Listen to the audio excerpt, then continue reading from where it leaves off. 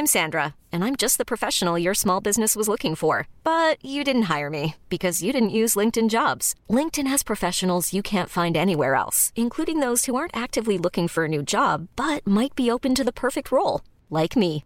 In a given month, over 70% of LinkedIn users don't visit other leading job sites. So if you're not looking on LinkedIn, you'll miss out on great candidates like Sandra. Start hiring professionals like a professional. Post your free job on linkedin.com/achieve today.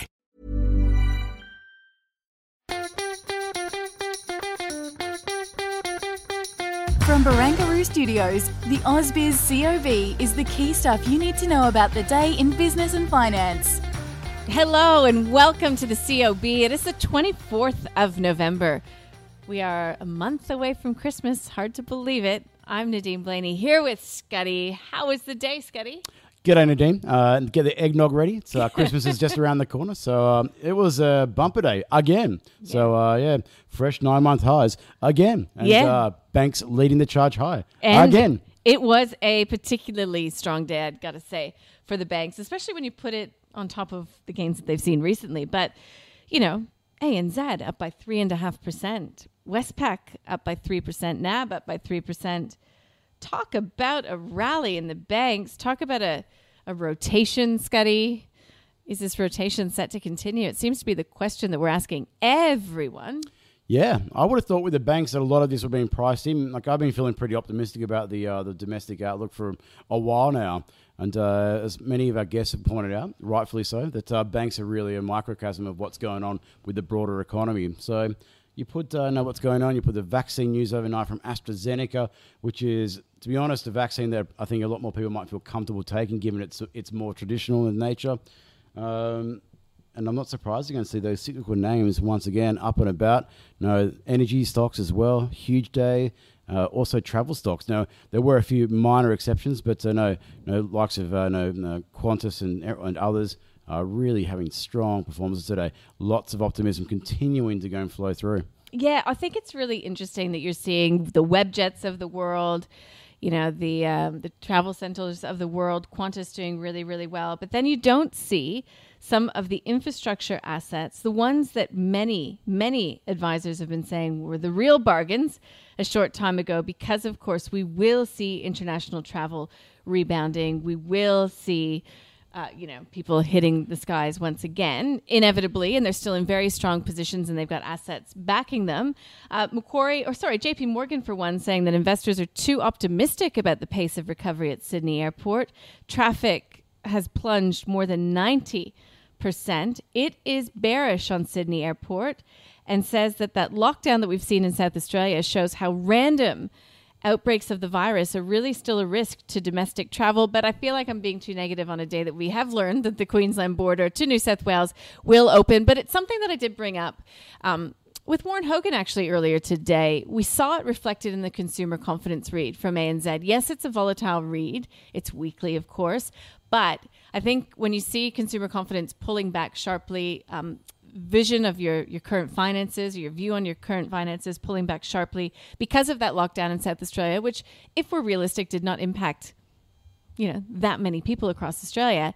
It just goes to show how vulnerable I think we still do feel, and how fragile this recovery still really is. I mean, I don't want to take anything away from it, but, there's still a lot that we need to get through between now and when that vaccine comes to fruition and when life gets back to normal.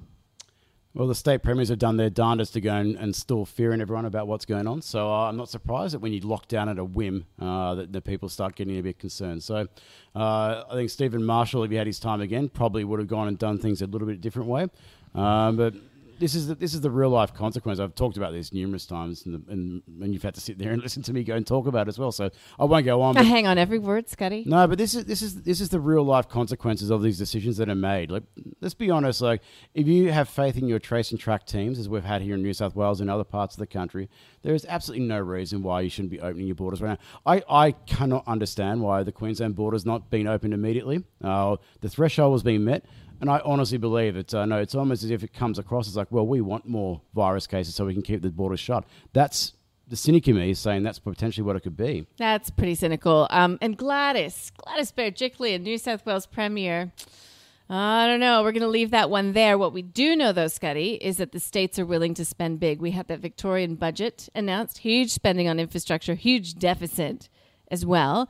But we had a chat with Martin Crabb, CIO at Shaw Partners, and he was nominating some of the infrastructure leveraged names as potential places that you could invest to win on this thematic. He says all of these companies are trading on mid to low teen PE ratios, about half of that of the market. And he nominated Downer, Simmons. Actually, I'm not going to give it all away. You can access that interview on our website or via the app. Don't think it made into the newsletter today, but we've got a number of great interviews that you can listen just by clicking on the show notes, one of which was Brickworks. So things going really, really well. Again, here in Australia, positive in the first quarter, all earnings ahead of the first quarter of FY20, despite those COVID headwinds in North America, which is pretty incredible. Yes, its U.S. business has been impacted, but again, we get further housing data out tonight, Scotty, and housing has just been such a strong,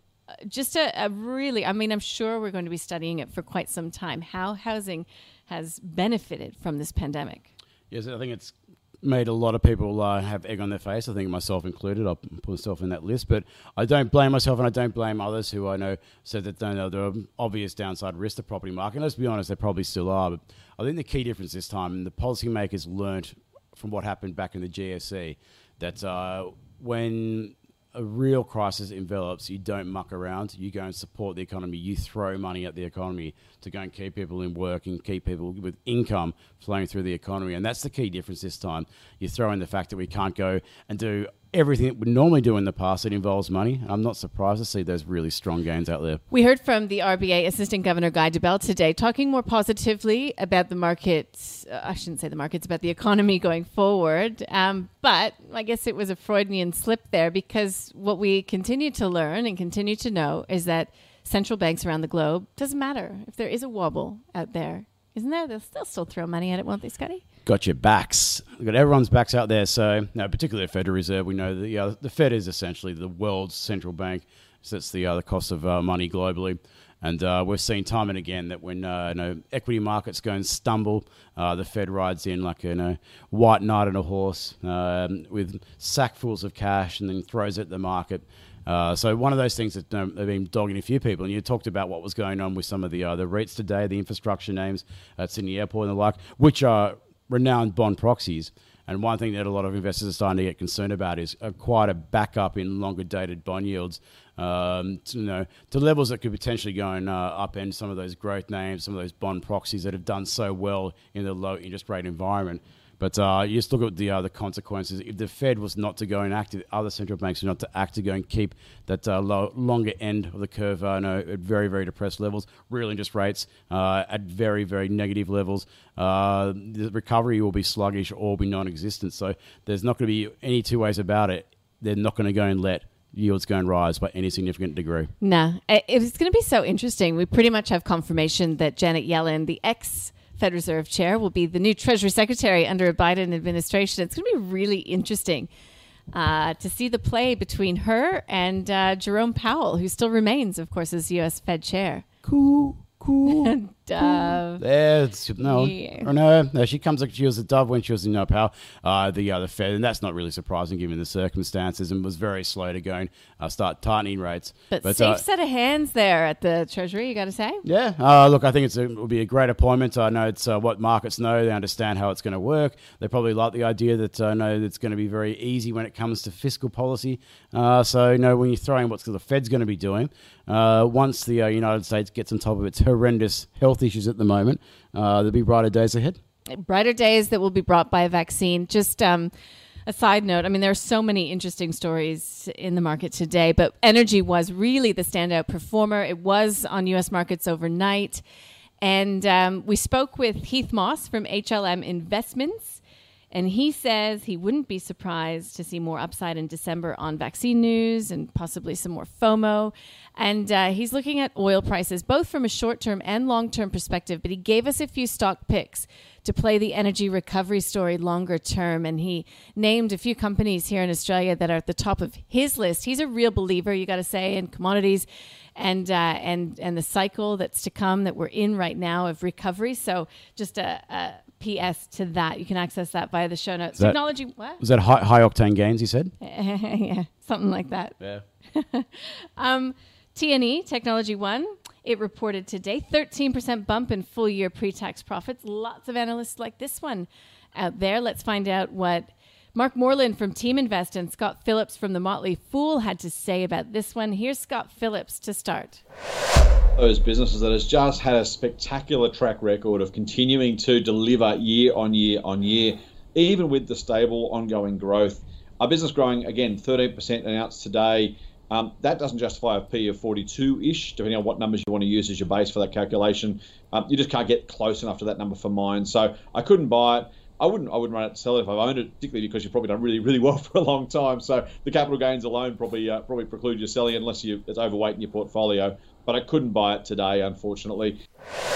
It's actually 99.5% stable. Oh, is that all? And that's for 20 years. Oh, that's disappointing. So now when we started Team Invest about 11 years ago, yeah. T&E became one of our favourite companies because we put a lot of weight on stability and predictability. Yeah. It's also extremely low risk. It's been very, very well managed. The founder Adrian DeMarco is still the chairman. Edward Fung's the CEO now. He's been with him for about 10 years prior. And it's just a brilliantly managed business, no debt. On a margin of safety, it's about 2%. Okay. So for me, it's a bit expensive. Yep. I've been a holder of this for since we started Team Invest, and I've added whenever there's been good opportunities. And you do get opportunities. It was down at $4.20 a couple of years ago. T&E shares finishing the day up 0.3%, underperforming the broader market. But both of those men, the men of the day on the call, thought it was just a bit too XE. Yeah, maybe a short in the hypothetical fund, maybe. Maybe, no. All right, let's talk about, well, we already mentioned that the house price data is coming up tonight. Tomorrow here in Australia, we get construction work done, 11:30 for the September quarter. We also get international merchandise trade from the ABS.